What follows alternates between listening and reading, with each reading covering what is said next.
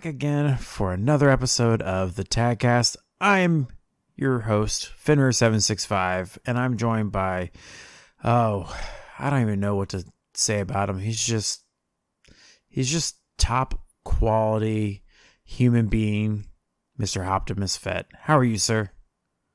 You know what, Fen? I'm really good, and I'm just going to get this out of the way. I am not excited about the Borderlands movie, so you can't sneak that in today. So, Son boom, of a bitch. shakalaka, son. Suck it!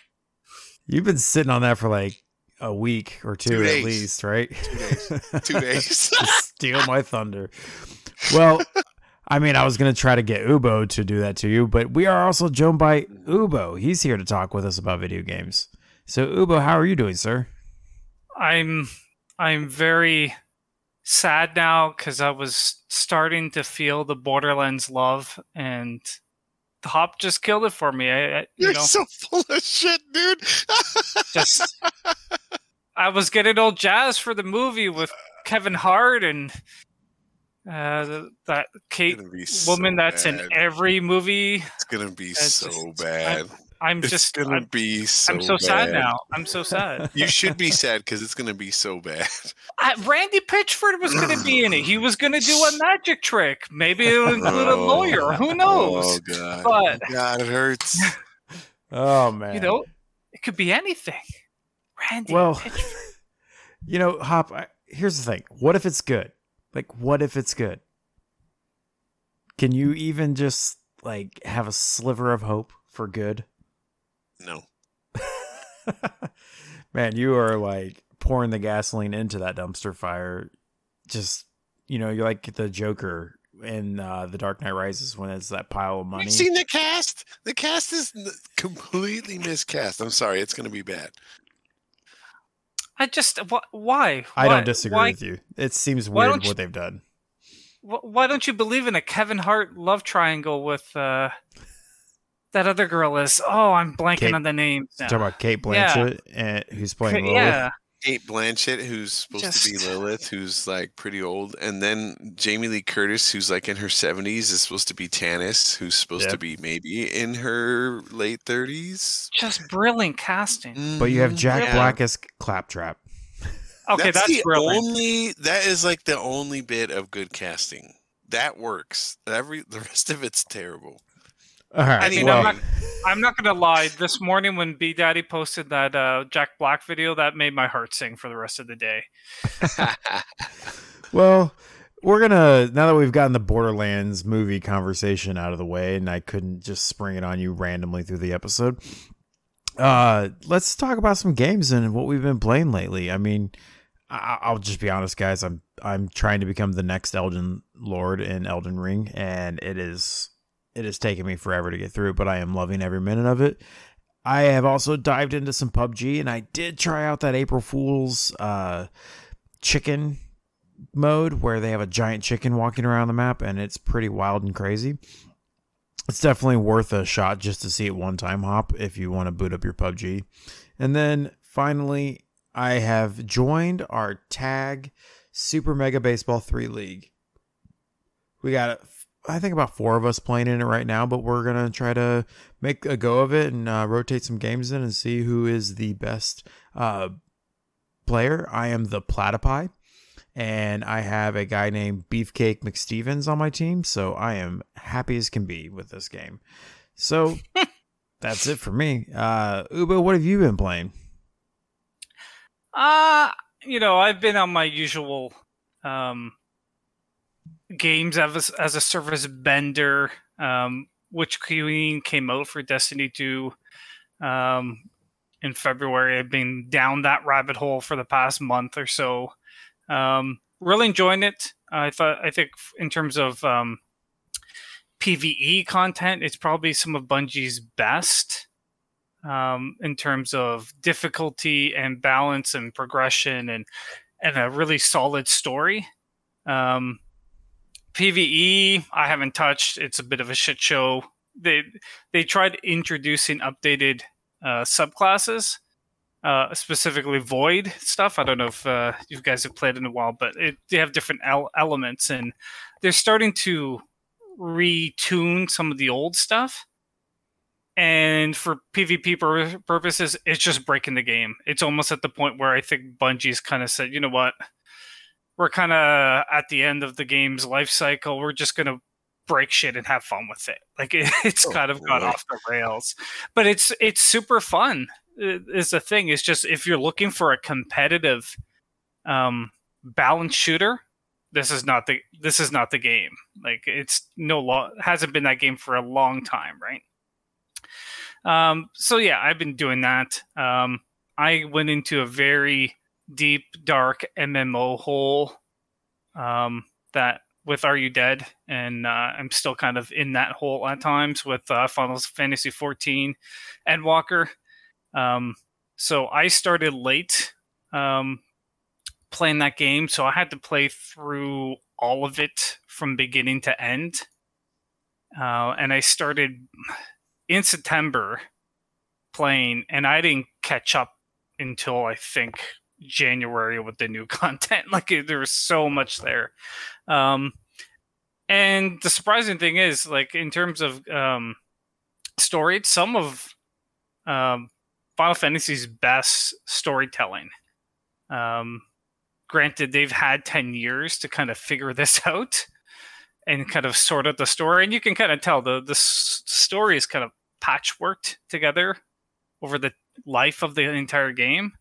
But where they finally get to is just, it's really well done. And then, I keep hearing from Fen about his love for Elden Ring and all things Dark Souls. Good. And so amazing. I've been trying to connect with you for months, and it just seems like you've been dodging me for like 6 months, moving time zones and everything. Like, I don't know what's going on. So I decided, you know what, I kind of wanted to try Elden Ring out, but I'm a little scared. Okay, I'm not going to be honest. First time I heard of a Dark Souls game, a friend of mine told me, listen, Ubo, you smash controllers. Don't play Dark Souls. You're going to smash your controller. And so I've dodged it for so many years. And I thought, after playing Witcher 3, I really enjoyed Witcher 3. And watching Elden Ring gives me those kind of open world Witcher 3 vibes, not in terms of storytelling, but just that medieval, dirty, grimy world, right? Yep. I don't want to pay $80 for Elden Ring, though. So to try it out, I decided I would try Bloodborne, which is a PS exclusive. It's actually free if you have a PlayStation 5 on the PlayStation Collection. So they're like, when PS5 launched, they launched also with a number of games that if you had a PS5 and a PS Plus subscription, you had access to their classic games. So you're looking at God of War 2018, Horizon Zero Dawn, Persona 5. That's how I went down that dark Persona 5 hole. And Bloodborne is on that list. And I can tell you right now, this game I cannot play at night. So it's got a Victorian Gothic horror vibe. That's not the issue. The issue is it being a Dark Souls game and everything one-shotting you at times. Mm-hmm. My blood pressure is through the roof while I'm playing. Like, I am tense. It's not a before getting a bed game for me because I'm just stressed out playing the whole time. So the funny thing is I started playing and I kid you not, Fen, in the first 10 minutes, I was about ready to quit the game. The very first mob in the game is this werewolf that's has a third of its health bar left. And you wake up in the lab and it's in the way for you getting out.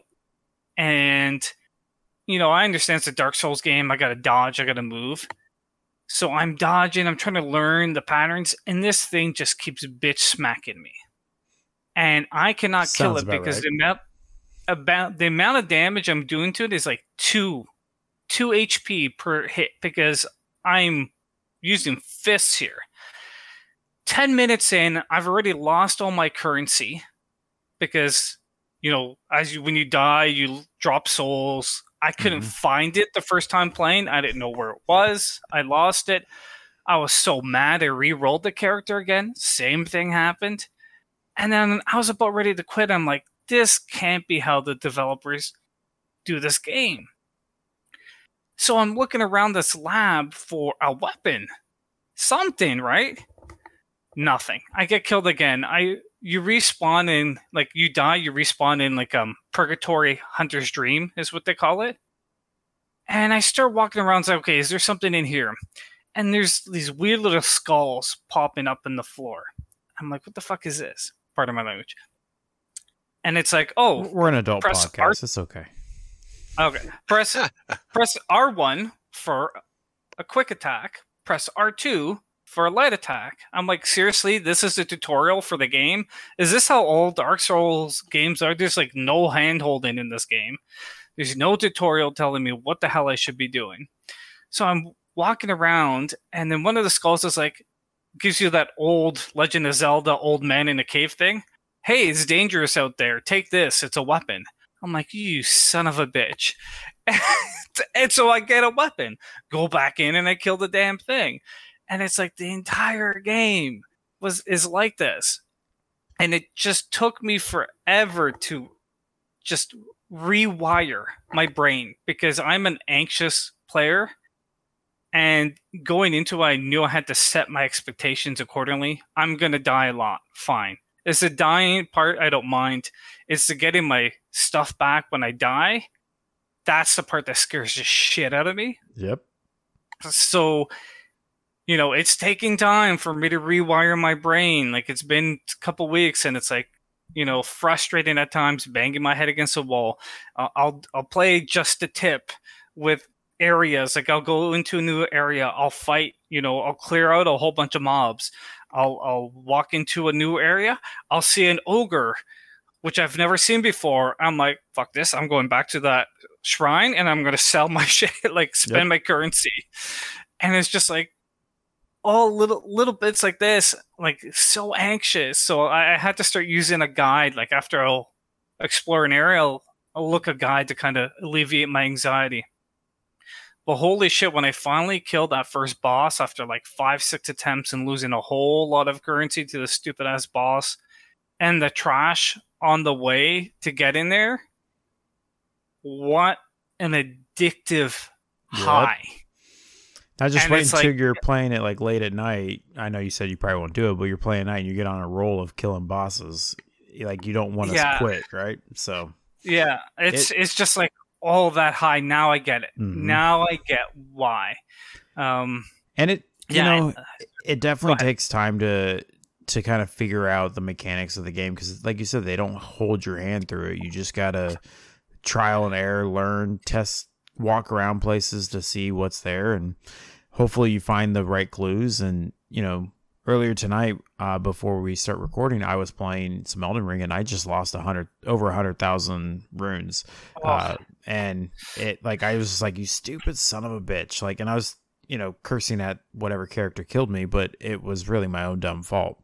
So, you know, that's the beautiful thing about these games. I feel like it never feels cheap. Like you died because of some, BS mechanic that you can't deal with. So I disagree on that. When some little squid monster comes up to me that I've never seen before, grabs me, sucks the majority of my life out, and then has a huge engorged member on the top of his head, and then is no longer stunnable, I call bullshit. That was some bullshit. I'm like, what the hell just happened? Yeah, but once, like, now right? And that's the thing. That's the whole point of the game. So I'm glad you're enjoying Bloodborne. I hope you get through it. And then if you ever decide to get your toes wet in Elden Ring, I'm probably sure I'm still playing it. And I can tell you, my experience. We have plenty of people on our server that know quite a bit about it that have already beaten it too. So, I mean, the fascinating thing I find about Bloodborne compared to Elden Ring and some of the other Dark Souls games It's not like I had a friend play through them, and he always talked about doing turtle builds and how you had to block a ton in Dark Souls. And there's no blocking mechanic in this game. It's all dodge based, and it actually rewards aggressiveness. Like initially, when I was playing against some bosses, I would try to keep my distance and kind of can't turtle. I don't have a shield, but try to keep my distance. I'm getting owned.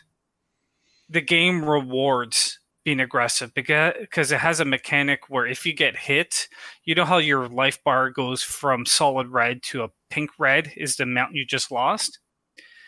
It gives you about a couple seconds for you to, if you can attack in that time frame, you can get your life back. So it rewards you for being sometimes even stupidly aggressive, because you can take a couple hits, but you can get your life back and keep going. Yeah. And it's apparently plays much differently than the other games. Yeah.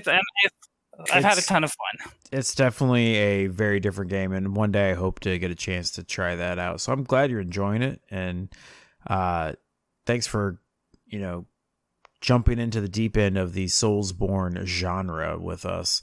Hop, what's going on with you, man? You've been doing some stuff lately. Let's see. I picked up a new indie game that's very much like Tempest and Geometry Wars had a baby. It's called Devastator. B Daddy's also playing it. It's fun, but it's really hard. It's like old school retro twin stick shooter hell. That's been really fun in short bursts. Picked up another classic retro shoot 'em up because I'm hooked on those right now. Blazing Star, which was on the Neo Geo, and it's part of the ACA Neo Geo games on I think they're available almost on every system for about $5 to $8. They finally patched Warzone. There's a new Rebirth Island that's a ton of fun. It's actually the most fun I've ever had in Warzone, and also Caldera's fixed, so that's been good. And then this little game dropped about 2 weeks ago that is my new crack. You know it, you love it. Tiny Tina's Wonderlands. It's basically a Borderlands game in a fantasy setting. And I've been on Endgame since about day 3, farming for Chaos Gear. My build's already pretty powerful, but I'm always trying to make it a little bit better. It's a ton of fun. The humor is on point. The campaign's not too long. The entire game is great because it scales no matter what. Like, if you finish the story and you go back later, all of the missions are scaled to your level, so you don't feel like you're wasting your time going back to do side quests you might have missed. There's a ton of hidden gags, a ton of stuff to find. I mean, I haven't even done all of the side missions or found all the stuff in the main game because I've been pretty hooked on the Chaos arena with Kick. That's pretty much what we do when we get on, is we do Chaos runs. We were testing out how high we could go, and still we got pretty high up. It's like Rifts modes from Diablo Ubo. We got to a pretty high difficulty, and then this one boss just it took us an hour to kill this one boss, and I was like, okay, that's fucking ridiculous. So we had to tone it down, and we're gonna try it again once we get some more synchronized builds going. But I've gotten a lot more better weapons since then. I've tweaked my skill tree. I got a pretty high DPS melee build now, so we might be able to chase that again. But yeah, if you're into looter shooter dungeon crawler co-op games with full cross play, hit me up for some Tiny Tina's Wonderlands. It's a good time. And that's crossplay with PlayStation. Everything. I don't get it. Why won't they do Borderlands 3? They are later. It's coming in a patch. They wouldn't do it originally because Sony wanted them to pay to license it on the PlayStation Store, but I think they're giving them a free pass now, finally. That's the story I heard. Through all of the deep Reddit dives you go through sometimes, right, sir? Yeah. Yep. All right. Well, guys, I'm glad you're having some fun playing games and enjoying this wonderful hobby, but I want to turn it to some news that we got going on. It's been a busy few weeks since we last recorded, and the first story I'm going to go with is the Halo Infinite has came out like hotcakes. It was, taking the world by storm. People were loving it, or some people were loving it, and it really enjoying the multiplayer, enjoying the campaign, all that stuff. And then about 2 weeks went by, and not everybody, but a lot of people were like, this is boring because it's the same 5 maps. It's the same game modes. There's nothing exciting happening, no changes, nothing going on. And as time went on, the 6-month season 1 keeps just dragging and dragging and dragging with no new content updates. Not a lot of new modes, just not a lot of new, really, keeping people engaged. Well, I guess Mr. Gerard, the one of the community directors, he went on Reddit and he had this big long post about what's going on with the state of things, and he pretty much summed it up in one statement, and it was, we understand the community is simply out of patience right now. Season 2 starts May 3rd, as long as it doesn't get delayed, so we'll see what happens. They've already teased some things in a Halo Waypoint post, but yeah, I've said before, honestly, I'd be playing Halo right now if it wasn't for Elden Ring, or a few other games. It's just, to me, there's too much content out right now for me to stick to one game besides Elden Ring. In terms of a multiplayer standpoint, like, I'm bouncing around to everything. So I love Halo Infinite. I think it plays well. I just, am choosing to spend my time with other games, and it's nothing against Halo Infinite, but I can understand perfectly why people are bored and leaving the game and waiting for new stuff to come out. And I wonder if it'll be too little too late when it does come out. Hopefully they give you a big content drop. Hop, you've said your piece about Halo multiple times, but would new content get you to come back to it a little bit to try it out again? Okay, except that their press release said they're bringing 1 new arena map and 1 new big team battle map for season 2. That's fucking bullshit. There should be at least 5 new maps. I was hoping that was just more of a tease. I was hoping it was a tease, but you're right. Like, it wasn't very clear. It's horrible, and it's not just me. I feel validated that so many of the Halo YouTubers and streamers, they're all fed up too. They are all like, what the fuck? Fix your fucking game. Make customs work. Where is the content? You're right. It released and it was cool, and I had my issues with it, and I was hoping it would get better. But it's taking a long time for them to do anything. I don't know, man. I'm kind of washing my hands of the whole thing and walking away. I probably won't go back to Infinite at this point. It sounds like a giant train wreck. Well, I still have hope. I still hope that it'll be fine. Moving on to another big Xbox IP. So, ray tracing is like the new metric for games, apparently, for people to say that's better for them. Well, Minecraft had ray tracing turned on the Xbox Series consoles briefly. It was apparently a bug. They didn't plan on having it released on the consoles, but it was a mistake, and then they quickly pulled it away. It was like a preview build or something. Yeah. And they quickly pulled it away. Like everybody's like, oh, ray tracing. Can the PS5 and the Xbox Series X do ray tracing? Yes. Can they do it on the level of a 3070 or 3080 graphics card? No. They have just enough juice to turn on a little bit of ray tracing with some sacrifices, like lower resolution, lower frame rates, lower texture, removal of depth of field. I don't really like if it's implemented well in certain games. Okay, like Resident Evil 8, I thought did it really well, especially because you still get the 60 frames, and all they added was some reflections for things, and that was fine. But other games, you have to sacrifice, frame rate, and for me, frame rate's priority. I need 60 frames pretty much. If you can't give me 60 frames, the odds of me playing your game are going way down. Unless it's a really slow RPG, then 30 frames is probably fine. But I don't need 120 frames, Yeah. And so, yeah, but I get it. I mean, it just, the video they showed of Minecraft with ray tracing on a PC like 2 or 3 years ago looked awesome. And there was a recent video where somebody took the original Doom and added a ray tracing patch to it, and that looks insane. but it's probably going to be another generation before that's console like standard. Yeah. I played Miles Morales Spider-Man with ray tracing on. And I think it was before they released they ended up releasing a third mode, so it was like performance mode at 60 frames, ray tracing mode but at 30 frames.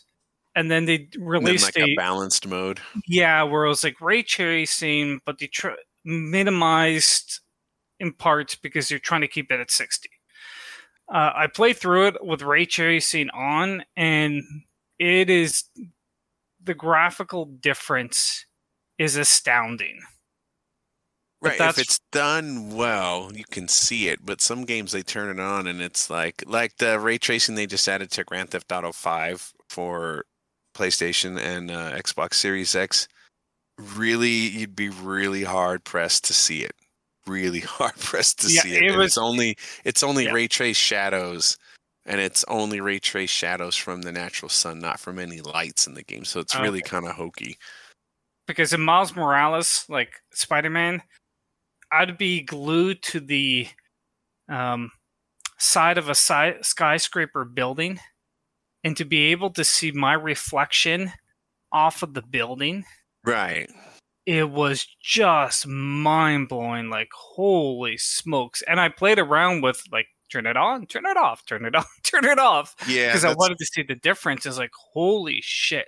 To be able to see through the glass and still see your reflection and see the light source behind you, and it was just like, wow. Like, normal on 60 frames, you don't see your reflection. You could see the inside, but you wouldn't see your reflection. So it is... When it works well, holy smokes. Yeah, I mean, ray tracing is definitely, like Hop said, I think it's one of those newer technology pieces that is in its infant stage, right? And as time goes on and systems get better. On PC, they're hitting their stride because they have the horsepower to do that. But like you're paying like a couple $1,000 just for the fucking graphics card. Yeah. Well, if you can find one. Yeah, if you can find one. Well, I just thought that was pretty cool. I mean, and Minecraft is not really like a technical powerhouse of a graphics game, so ray tracing in that would probably help it in a lot of ways, especially because some of the things with that game, that lighting becomes challenging in some of the caves or some of the at night during the world, like having some more ray traced elements would probably make the lighting seem more realistic. Not necessarily not realistic, but just engaging in that world. So that would be kind of cool to see. So the next story, I kind of had a laugh with this one. I was kind of perusing through IGN and I came across this story, and Hop, I don't know if you're familiar with this semi-pro Call of Duty player Kenji. Saw that. No, but I saw the story you're talking about. Yeah, so he was accused of cheating, and he was like, I'm not cheating. Let me set up this like secondary camera of showing me playing the game with my screens in front of me, and I'm completely legit. Well, he pretty much also showed his wall hacks while he was playing, and somebody was able to catch it. I guess he didn't turn it off in time or something. But I watched the video, and you can clearly see like the part where he's like seeing players through the walls. It's pretty wild. And then since then, he's deleted like all of his social media. He is like completely gone off grid, it seems like. But I thought that was kind of funny that he would, in order to prove he wasn't cheating, he proved he was cheating. Just wild. I still will never understand why somebody cheats in a game, you know. Well, there's money in it, right? I mean, I guess, right? But yeah. Next up, this was kind of a bummer. Not surprising in a lot of ways, but Legend of Zelda Breath of the Wild 2 was delayed to 2023. I know a lot of people were really looking forward to that. And, you know, we still haven't got an official title or, you know, whether it is legit a like numbered sequel to this game or if it will be its own name. so we just know it exists, I guess, right? But I hope those of you with a Switch are really looking forward to it and will be able to get to play it early in 2023 and not have to wait for a really long time.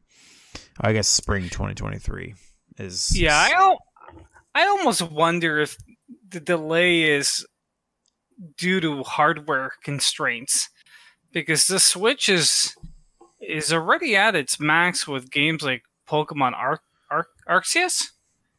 Sure. And if they're talking about Breath of the Wild 2 being an expansion of the open world of the first game, where you're adding sky islands to already pretty huge open world kind of environment, like I don't know if they're having issues trying to downgrade the software, like the game into that software or into the hardware, or if they're waiting for the release of like a Switch Pro, something with more horsepower, right? Like it's there's a lot of theories going on and no one's quite sure, but that game looks huge from the trailers they've shown. I will say, if like I don't mean to go back to Elden Ring, but honestly, I am shocked by how big Elden Ring is.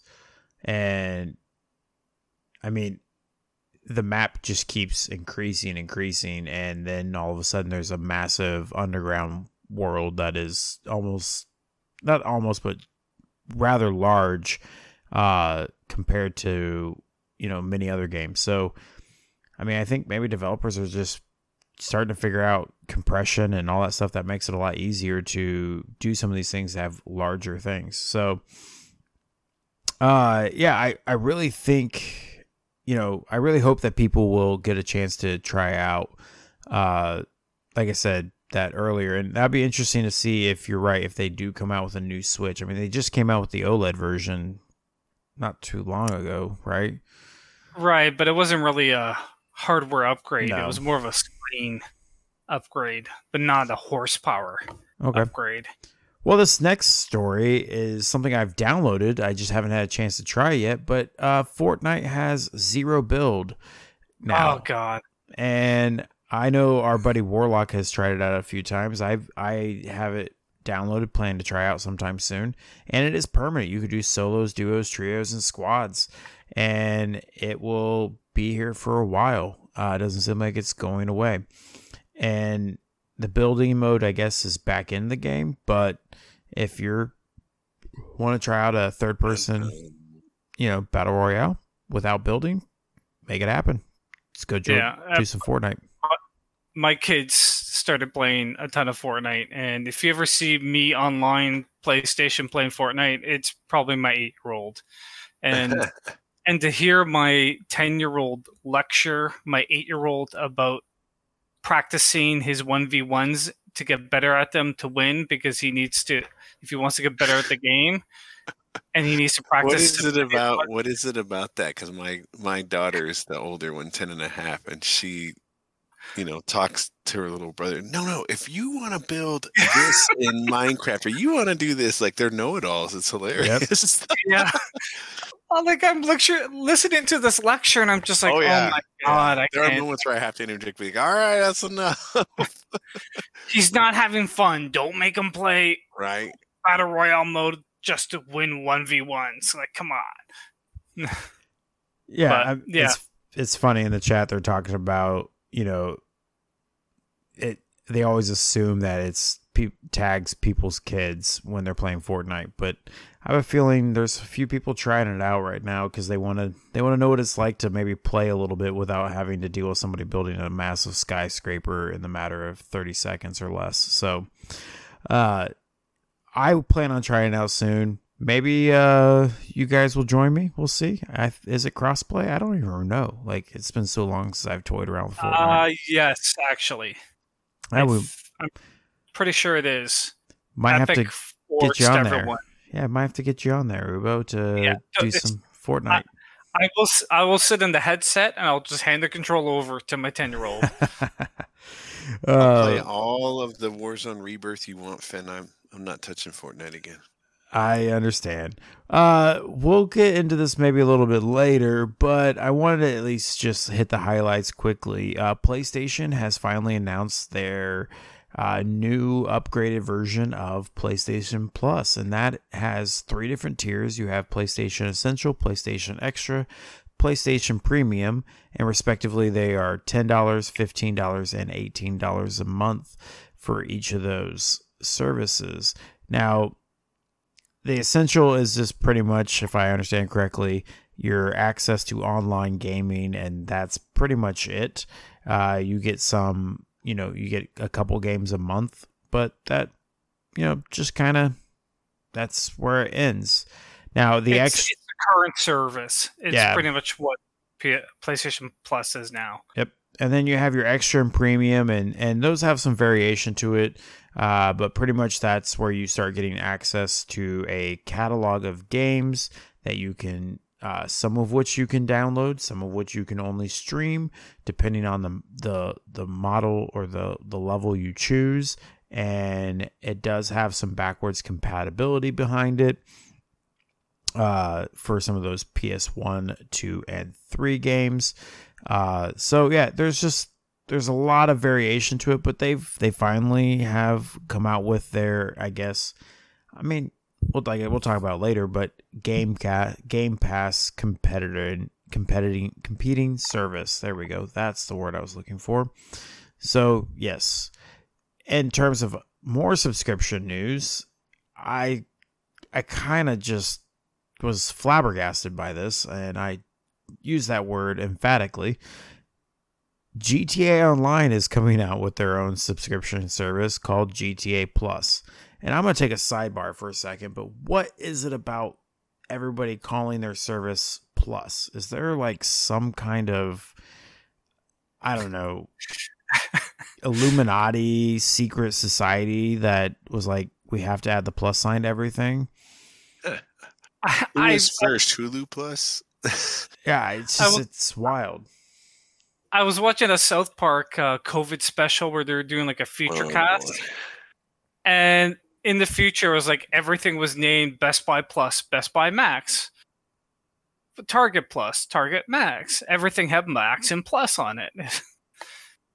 Anthem brings up a point. Google Plus works so well. I mean, it's a Google service. They had to abandon it at some point, right? But, I mean, yeah, it's just like Disney Plus, Hulu Plus, GTA Plus, CNN Plus, Paramount Plus. Like, it just keeps going on and on. But the going back to the GTA thing, it's pretty wild that they've done this, right? Not only have they released GTA on 3 different generations, they're now having the subscription service that's only available on the newest generation at $6 a month, and you get a recurring monthly deposit of $500,000 into your GTA bank account, which allows you to buy places and things. You get access to exclusive properties, vehicles, upgrades, discounts, and cash and role-playing bonuses. And then apparently there will also be access to events that you might have missed, or, other things that might be time exclusive to only GTA Plus members. So the game that keeps printing money has found another way to add more money to it, right? Yeah, I wonder if they started noticing a dip in shark card sales. Yeah. And they figured, you know what? If we do a sub, it's less money each month up front, but you get that constant revenue stream. True. And I mean, that game has been at the top of sales charts since over a decade. Its release. Yeah. Yeah, it's nuts. All right. It's just another way to get their money. Next up, I was kind of excited about this story because I was really happy to see that we're getting another Ghostbusters game. I really enjoy Ghostbusters, the franchise, so this game seems like it might be a lot of fun to play out. It is by Studio Ilphonic. It's called Ghostbusters Spirits Unleashed, and it's a 4v1 style game. So they're the same people who made, I believe, Dead by Daylight or Friday the 13th or, whatever. That genre of game where you have a group of people working together to take down one person. And I think that could be a really fun game. And the trailer was quite enjoyable to watch. Either of you Ghostbuster fans interested in this property? I mean, I love the original movie, but outside of that, like nothing else has really done much for me. Maybe the real Ghostbusters cartoon. Yeah. I haven't even seen Afterlife yet. Just I know. I need to see that too. Yeah, I've heard it was cool. I just haven't checked it out yet. Yeah, same. But that style of game did not click with me. Like I tried playing Evolve, and it was just it's a challenge to balance a 1v4 environment game, right? Because either it's too unbalanced for the 4 or it's too unbalanced for the 1. It's tough. It's a tough nut to crack. I know our good old buddy Primordial Goo loves himself some Evolve. He wishes that it was still running strong. I'm going to go through a couple of these last 3 stories pretty quickly. Crystal Dynamics has announced that they are working on a new Tomb Raider game, and it will also be in Unreal Engine 5. CD Projekt Red has explained that, or come out and said that they are working on a new Witcher Saga game. They did not number it Witcher 4 or anything. It's just saying it's a new saga. And that it will also be in Unreal Engine 5. And then finally, Unreal Engine 5 officially released today, I believe. Yep. And they also dropped in some... there was a game, I believe, come out called Lumen in the Land of Nanite. A tech demo that demonstrates the 2 of the marquee features on Unreal Engine 5. Lumen is a dynamic illumination tool where the light adapts to the world naturally and easily. And Nanite, meanwhile, import film quality visual assets into games while maintaining real-time frame rate without dips in fidelity. So, yeah, Unreal Engine 5 seems to be the next big iteration in game engines, and everybody is excited for that because it looks fantastic, right? Well, it's interesting with the Witcher announcement because CD Projekt Red has just released Cyberpunk on their own engine. That was it, Red Engine 4, something like that. Mm-hmm. And for them to just upfront say that they're abandoning that to develop on Unreal 5 is, well, I guess, a shocker for them. There's an article out there where I believe it's IGN or some interview somewhere where they talked about why they went to Unreal Engine 5, and I think it has something to do with stability for the size of the game that they're looking at building, which kind of scares me how big that game's going to be because I love The Witcher 3, and large games, as Elden Ring has shown me, is really hard for me to get through in any timely manner. So, but either way, Unreal Engine 5 looks fantastic, and I can't wait to see what several studios can do with that. So, we've gone through the news. It is our first episode of the month, so Hop, give us a quick rundown of what we can expect to get our thumbsticks moving to later on. Let's see, today we got Lego Star Wars Skywalker Saga. That's pretty much available on anything current gen. MLB The Show 22, that dropped on the main consoles today. Chinatown Detective Agency hits Xbox One, Switch, PC April 7th. Chrono Cross, The Radical Dreamers, that was a surprise announcement from Squaresoft, PS4, Xbox, and Switch, PC. Godfall Ultimate Edition, that was a PS exclusive. Now we're getting it on PS5, Xbox Series X, S, PS4, Xbox One, yada yada. Sherlock Holmes Devil's Daughter, Switch release April 7th. Slipstream, PS, Xbox, Switch April 7th. House of the Dead remake on the Switch April 7th. 13 Sentinels, Aegis Rim on the Switch, April 12th. Cat Cafe Manager. You know, I've been dying to play this. It'll be on Switch and PC, April 14th. Road 96, PS, Xbox, April 14th. Star Wars Force Unleashed on the Switch, April 20th. Zombie Army 4, The Dead War on the Switch, April 26th. The Stanley Parable Ultra Deluxe, PS5 and Xbox Series X, S. And Switch and PC. Vampire the Masquerade Blood Hunt, PS5 and PC, April 27th. What the fuck does this say? Dorfromantik, PC, April 28th. And then this game I'm kind of looking forward to. I may have to buy extra Joy-Cons, whatever they're called. Nintendo Switch Sports for the Switch, April 29th. I'm looking at some of these games and going, what year is this? Like Force Unleashed? What's going on? Oh, it's a Switch. Yeah, it's a re-release of an old game. Yeah, but they will probably make a good about a month. Good. There's a lot of older titles they re-release on the Switch because there's a lot of people that want to play it on the go. I get it, or that maybe never got to play it. Let's see. Tag community updates Tuesday nights this month for April tonight as we are recording. April 5th, they are doing some Halo MCC. April 12th is Horizon 5. These are Tuesdays. April 19th is Halo Infinite. April 26th, Horizon 5. Thursday nights, April 7th, Splitgate. April 14th, Rogue Company. Fuck yeah. April 21st, Injustice 2. April 28th, Knockout City.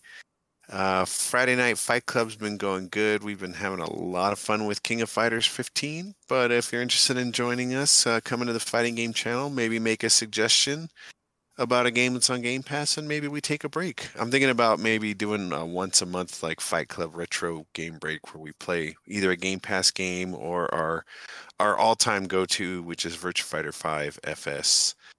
Fen, what's going on in the Club of the Books? I am not entirely sure what is going on, but there's some talk about reading Starship Troopers, or I don't know. They're figuring it out right now, but we would love for you to come join our book club, and you just add yourself the role and you can figure out what they're reading and enjoy some page-turning classics or some new books. They read a lot of sci-fi and fantasy style novels. So that leads us to our final topic of the night, and we are going to go into a little bit of a deep dive on subscription services, especially in the world of gaming, with PlayStation announcing their new PS Plus, as well as Xbox having their services, and all the major publishers, Ubisoft, EA, they're all doing it. And I'm beginning to wonder, is every publisher and manufacturer or developer going to get into this subscription model? It seems like that's the way we're going in this world. There's a lot of money to be had in people signing up for a subscription, forgetting that they have it, and continuing to pay $10 a month or whatever it is over and over and over again, right? I mean, that's how they get me sometimes with things. I sign up for a service, forget I did it, or sign up for the free trial, and for the next 4 months I paid whatever it is. But in the terms of gaming, we've talked about on this show several times, Game Pass is a great deal. It's the best deal in gaming. You only have to pay $1, right, Ubo? And I can't even. You get to have access to all these games. And then day and day, all this stuff, right? Excuse me.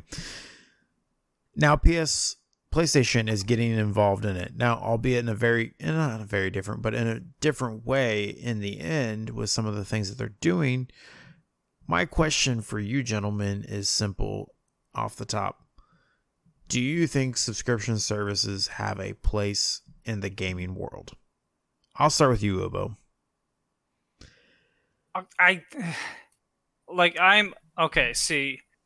I was prepared for a whole discussion about gaming romances. I didn't realize this was another $1 trap that you were baiting me into. I had a 40-page essay about why Cloud should be with Tifa and not Aerith, and this is some bullshit. Okay? You had to have known at some point in time in this episode I was going to $1 you. Should have just jumped in with the $1 bullshit like I did with the Borderlands movie, Ubo. It's easy. Throw them off. It's not $1. And you know what? The worst part is you probably forgot about it, and they've probably been charging you $15 for the past 2 years. You've just forgotten about it. And like Netflix, like Disney Plus, like Paramount Plus, like HBO Max, I think we're kind of seeing the entire entertainment industry go in this direction. And I think we're kind of, we're still kind of stuck in the $60 a game mentality that we really don't want to let go of. But video games are exactly that. It's a form of entertainment. This subscription service is just an evolution of video game entertainment to match with the other forms of entertainment that everyone's competing for. Right, just about everything is a streaming subscription now. Spotify, Apple Music, Hulu, like Netflix, Disney Plus, Paramount Plus, Like Netflix is buying up gaming studios. Yeah, they're going to be coming into this realm eventually. If I'm playing Bloodborne, I am not spending my eyeball time on a Netflix property. It's ultimately like Microsoft, Sony, whoever. These video game companies are going to be competing with all the other streaming services in every different medium for your attention and for your dollar. And nowadays, our dollar is going not as far as it used to with gas prices going up and everything, right? So it's it's an easy way for Sony, Microsoft to suck you in and get your dollar month to month, right?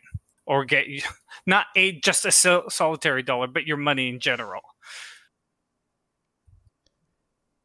Well, I mean, yeah, you're right. Like, it is definitely becoming a norm rather than an exception, right? I remember when Netflix first started streaming ages ago, and I was like, this is great, but there's nothing there. And then eventually the content started rolling in where me getting my DVDs in the mail from Netflix was a waste of time. So I just stuck with the instant, access stuff. And then now I don't really purchase a ton of movies anymore.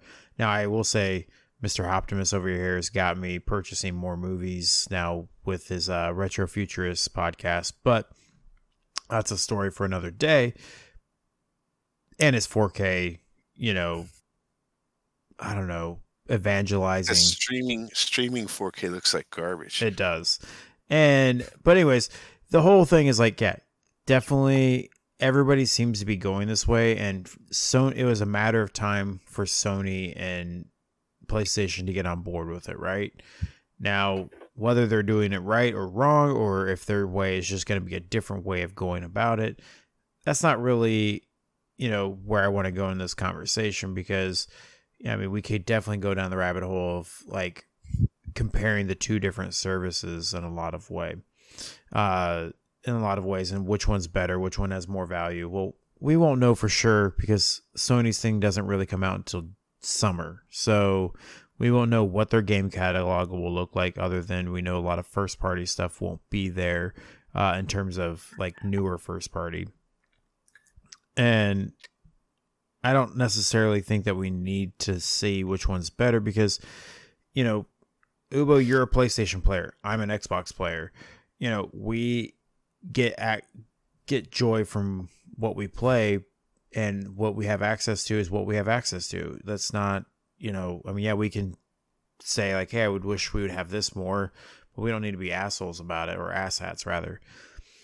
So my next question for you guys is, do you think that there is any benefit to, I don't want to say owning your game, because we all technically really don't own our games, right? Like we just get a license to them. Even if you have a physical disc, doesn't mean you own it. But Do you think that purchasing games outright at their $60, $70, is there, I guess, any benefit to that in a way other than it's just not available on a streaming service or game subscription service yet?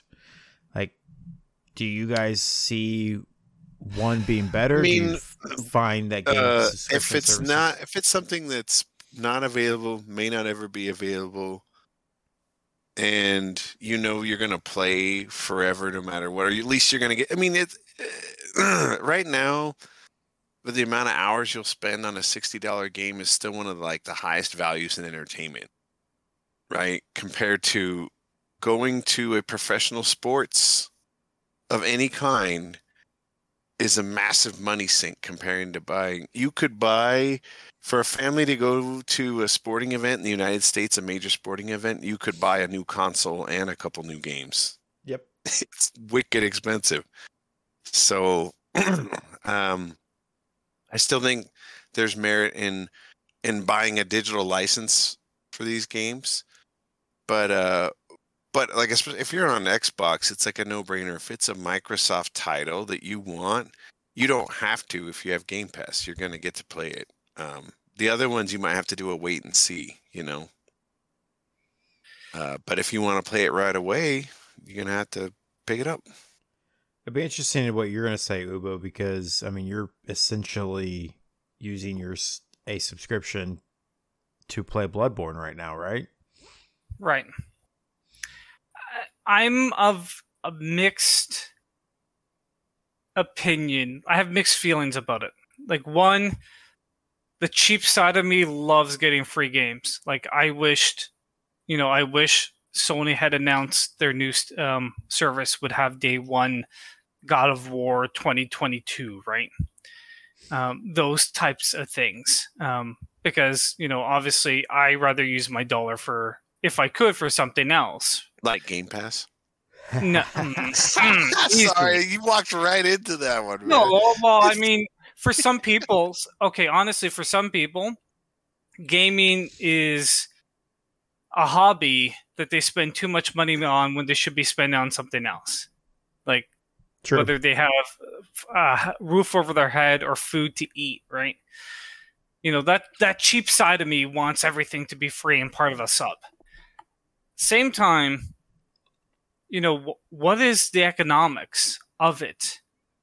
And for some games like a Destiny or a Fortnite doesn't make any sense. It's already free to play. But like a Call of Duty, right? Games that have microtransactions built into that, a lot of the times the game is supported by the microtransactions. You can get the access to the game through the sub, and the microtransactions is where the real money's at for that developer. Then you have games, some games where traditionally Sony has put a lot of its focus into is single-player experiences with no microtransactions. Your Spider-Mans, your God of War, your Horizon Zero Dawn, Horizon Forbidden West. And I would love those games to be day one, but I can see the argument they would have about putting those games out when it costs them so much to develop. Like, we want developers to be well paid and not work overtime and be compensated well. But that doesn't happen if we're getting games on the cheap all the time. So, like, I don't know what the economics is of Game Pass. Like, how does that work, right? And I don't necessarily think that the game as a subscription model is the best model for developers that don't have microtransactions embedded into their game. Like, I don't see it. Especially if it's, a game that costs a ton to make. Maybe I'm crazy. Maybe I have no idea. Maybe they are being well compensated. I don't know. Unfortunately, I think we'll never really know, right? Some of that information is coming out, though. Like, what was that game that came out recently that was kind of like the Gear style shooter? Outlanders, or the Outriders, third person art Outriders, Outriders, whatever yeah. the RPG. Yeah. Well, Like, there was a lot of debate between Square Enix and the Outriders developer because they didn't hit their targets, but the Outriders developer was saying, no, we did. Square saying no, and a lot of people are like, well, a lot of people got to play the game through Game Pass. It hit some huge markers. What about all those Game Pass games? And maybe because all those Game Pass sales don't get full dollars for that. I know Microsoft pays up front for it, but how do they get paid on the back end for it, right? That's the question. Yeah, I mean, there was something recently, I think it was like Guardians of the Galaxy or whatever, but there was like a estimated report of $5 to $10 million they paid to get it onto Game Pass. And, you know, but granted, it also was like 6 months after it came out, and the sales of that game could have slowed down significantly to the point where, you know, getting $5 to $10 million now was the best thing you can do for your studio or developer, right? Right. Or publisher. But yeah, I mean, I don't know, like my point was like I don't know if we'll ever really get a honest to God answer of what Microsoft, PlayStation, whoever is paying to put those games on there. I mean, EA Access is putting their games 6 to 8 months on there after they come out, right? And you get a 10-hour trial. You get all the stuff with it, but it's not like it's just an immediate drops on their service, you know, day and date. But I mean, a lot of their games are becoming more games as service or games that have microtransactions or whatever it is. There's not a whole lot of pure single player games like PlayStation has with Horizon, God of War, and all that. One of the things though I did want to say is like a positive of game subscription services that I have found has been widely preached by many people, but that's been the fact that there are several games that I don't think I would have ever played or purchased to play, rather, if it wasn't on a subscription service like Game Pass. You know, I love Knockout City. I think it's a fantastic game. I don't think I would have paid the $20, $40, whatever it was when it released to play it. There was Carrion. There was Nobody Saves the World, The Medium. Like all these games that I've played and enjoyed or had, you know, a lot of fun with. Or in some ways, games I was really excited to play, tried it and realized it wasn't for me, but I didn't have to buy it to be able to quit it. I mean, I don't know about you guys. Oftentimes when I buy a game, I play it. I try to get as far as possible to finish it before I quit completely because I don't want to feel like I've wasted my money on it, right? But on Game Pass, I don't feel that need to finish a game anymore. So I think that's one of the biggest things that is kind of wonderful about these subscription services. Some of these smaller title games that I may not have got a chance to see early on or get a lot of information on will drop on there and go, let me just try it out real quick. Oh, this is a lot of fun. Or no, this is not fun. Delete, right? Right. Which is what I'm doing with Bloodborne, right? Like I'm trying it out to try some, you know, whether I like Elden Ring or not. I like it enough to try Elden Ring, right? Well, I think that you're going to find yourself a new hobby, and that's going to be some Soulsborne games. And I can give you a lot of, suggestions on what to play. Might as well just keep dick punching myself while I'm at it. Wow. It's just, I'm trying to understand Tony's question here. Does the argument still hold on devs when it's a Microsoft studio, though? Like with Acti, do we wonder if it's worth it once COD comes to Game Pass? Or because it is Microsoft owned, it's different? Well, there's an argument to be had. There's an argument there where the purchase of developers like Bethesda, like id, getting Doom and Elder Scrolls Starfield on Game Pass is where it's adding its value, getting you into that ecosystem, right? That adds value to Microsoft's Game Pass service. That's a hit Microsoft is willing to take. Yeah. Sony apparently has not shown that willingness to do that with their first party titles. Again, why? Who knows? Different philosophies, right? I really hope that Sony actually will go ahead and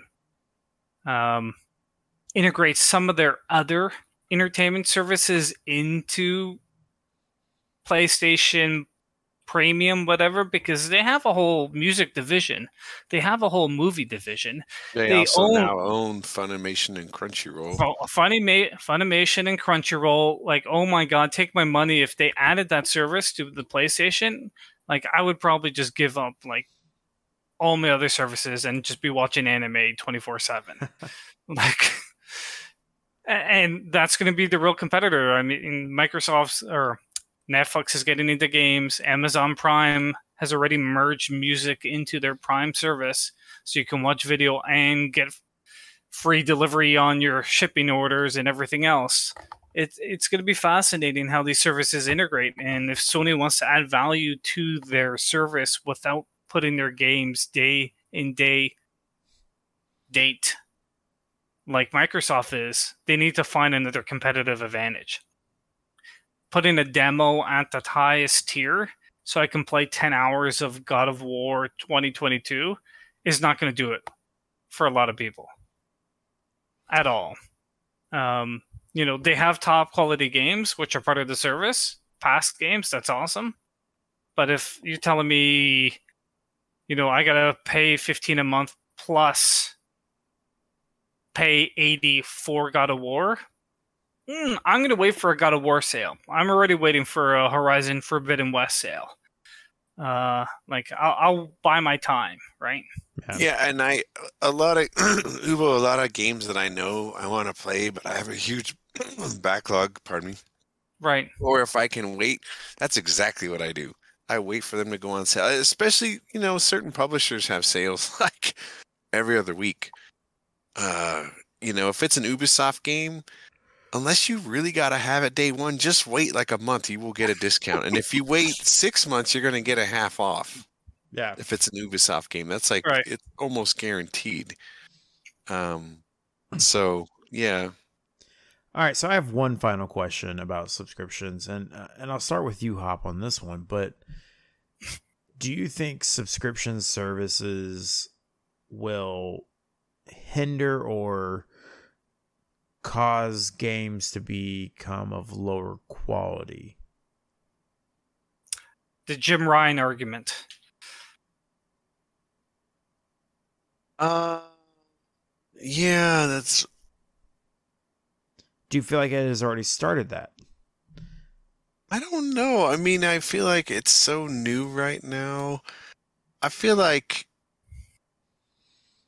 everybody's gaming tastes are so varied and different, and what people would agree is quality and what is. I mean, I've seen if you go to Steam and there's a bunch of cheap games, and you're like, "Oh, this looks cool," and then you look at the reviews, like, "This is fucking horrible." Like, what? So I think the more that you have, the higher odds that you're going to run into some low quality. I wouldn't necessarily say. I think if you have a person who their job is to like manage this curated portfolio of your streaming service, then their job should be to make sure they get, at least higher tier games with, very few turds. But yeah, I could see how that could happen. I mean, like I said, you look at Steam is so huge and everybody can buy everything, but I'm just saying there's a lot of turds on Steam if you just go by deals or current prices. So let me rephrase this question a little bit differently for you then. Do you think that, and I'm going to be specific here, Game Pass has caused games like Halo Infinite and Gears 5 to become what they are that takes you away from them? It's a loaded question. It's a trap. I don't think so. So most of my issues with like Gears 5, I thought the campaign was good. The graphics were great. The campaign wasn't great. It was just good. Don't yell at me, Tony. The multiplayer, He doesn't know. just He doesn't pay attention to those design games. of the multiplayer just lost me, and I know it lost a couple of old school Gears fans. I think Halo's problem is completely different, and I feel like they are trying too hard to please like a bunch of people that wanted Halo to go back to Halo 3, and they kind of lost themselves a little bit. That's my opinion on why Halo Infinite is kind of the mess it is. It doesn't know what it is. It's like towing the line between two different Halos. Because I loved Halo 5, and to see them step back kind of backwards and go back to those.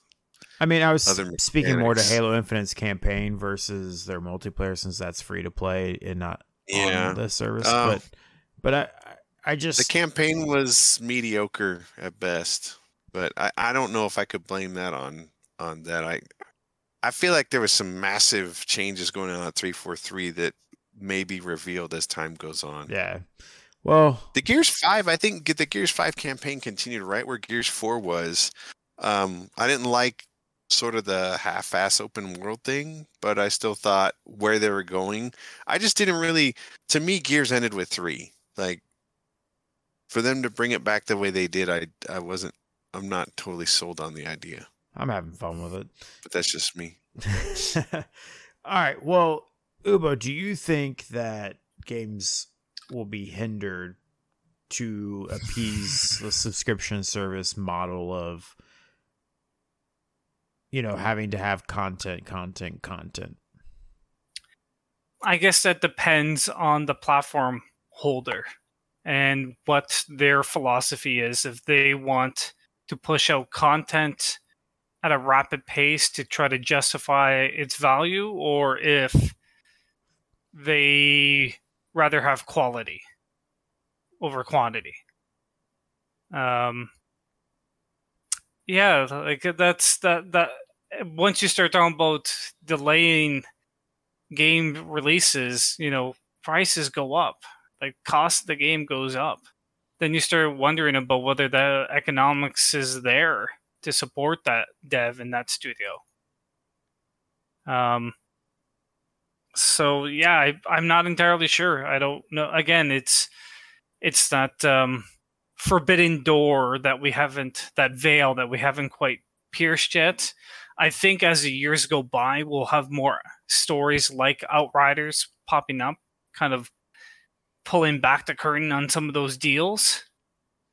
But until then, I mean, we're just guessing.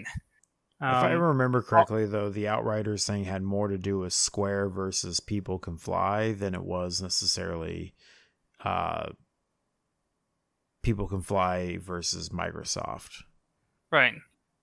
I mean, ultimately, we want devs we want to support the devs. Hop has friends working at some of those Call of Duty games, he said in the past, and we try to separate the bullshit that happens at some of the companies from the devs actually making the games, because they're decent people, right? And we want to support them. I would gladly pay for like Persona 5. I played for free on PS Now collection. After playing through that game, I loved it so much that I bought the Royale edition of it and paid another $35-$40 for it, just because I wanted to support the developer. So Streets of Rage 4 was on Game Pass, right? And it dropped, and I was like, "This is amazing." I freaking straight up bought it, and I bought the expansion pack because I wanted to support that team, because I thought that game was amazing. I'd love more games like that. So I'm with you, but if I really, really like a game, I may wait till they do a Game of the Year edition or a sale, but I will grab the ones that I know. I did in the reverse order. I bought, Death's Door before it went to Game Pass, and I've been preaching the hell out of that game since. So, go buy it Right. or go play it. Either way. Well, gentlemen, I do thank you for your time in discussing this. And, I want to let you know that as my time in council winds down, I'm actively working to build our TAGCast Plus membership subscription. Oh, dear Lord. That it will only cost you $2.33 a month. It's more than $1.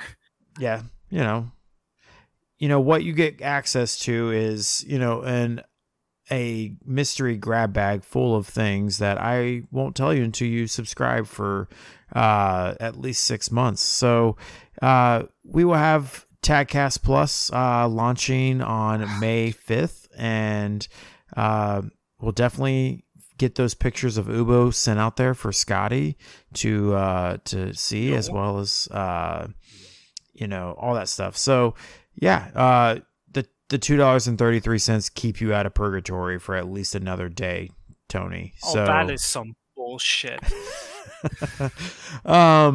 Gentlemen, thank you so much. I do appreciate your time, but I'll give you a chance for any final words before we shut this down for this episode of the TAGcast. Ubo, anything you want to say? Any memories of your Friday, April Fool's Day you want to talk about?